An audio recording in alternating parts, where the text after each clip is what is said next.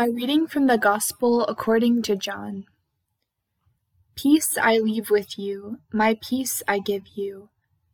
I do not give to you as the world gives. Do not let your hearts be troubled, and do not be afraid. You heard me say, I am going away, and I am coming back to you. If you loved me, you would be glad that I am going to the Father, for the Father is greater than I. I have told you now before it happens, so that when it does happen, you will believe. I will not say much more to you, for the prince of this world is coming.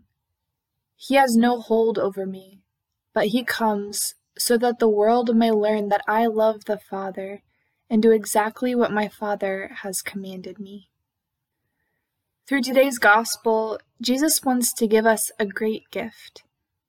He wants to give us something that each of us seeks every day, every moment, and in every part of our life.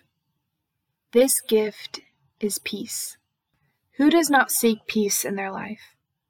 How many times through life's challenges do we not long for a little peace?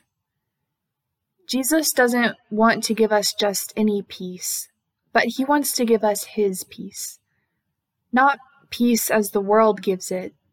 Many times when we think of peace, we think of security. The peace of which Jesus speaks does not refer to the absence of problems, to economic security, to a life without worries. But Jesus speaks of a deeper, inner peace, the peace of the heart. Jesus is dining with his disciples and knows that his passion and death is near. However, he cares about his disciples. He wants to prepare them to live in peace after his physical absence. There is no upset or fear in Jesus' words. In fact, he encourages the disciples themselves not to be afraid or upset when he is no longer with them.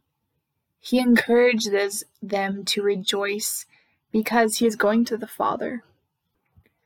Jesus has this awareness both because he is God's beloved Son and because he has obeyed the Father's will in all things.